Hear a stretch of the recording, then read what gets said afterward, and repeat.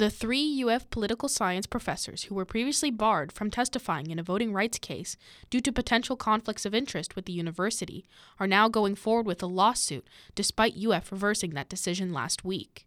A statement from the professors' attorneys says that the lawsuit, quote, fires back at the brazen violation by the University of Florida of their First Amendment rights and academic freedom.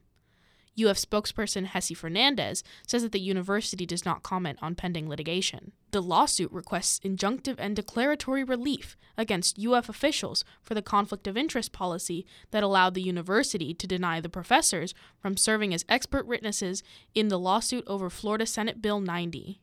Stetson University law professor Catherine Cameron says what makes this case interesting is that it is partly based on an issue without much legal precedent. What's interesting about academic freedom, the theory in and of itself, is it's not legally based. It's just sort of a cultural-based phenomenon that we have in the American university system where schools kind of collectively decided at some point that it was important to protect the academic freedoms of professors.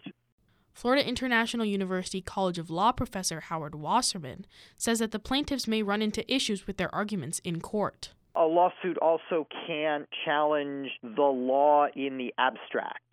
What you get from a court is an injunction that will stop the defendant from doing something or that will allow you to do something. The court can't just speak to the law kind of in the abstract. So what they're going to have to do, what they're going to have to do is show that there is still a threat to them and to their First Amendment rights from these policies remaining in place. The UF task force assigned to address the university's conflict of interest policy is meeting Tuesday afternoon to begin talks on how to advise UF President Kent Fuchs to move forward. Julia Cooper, WUFT News.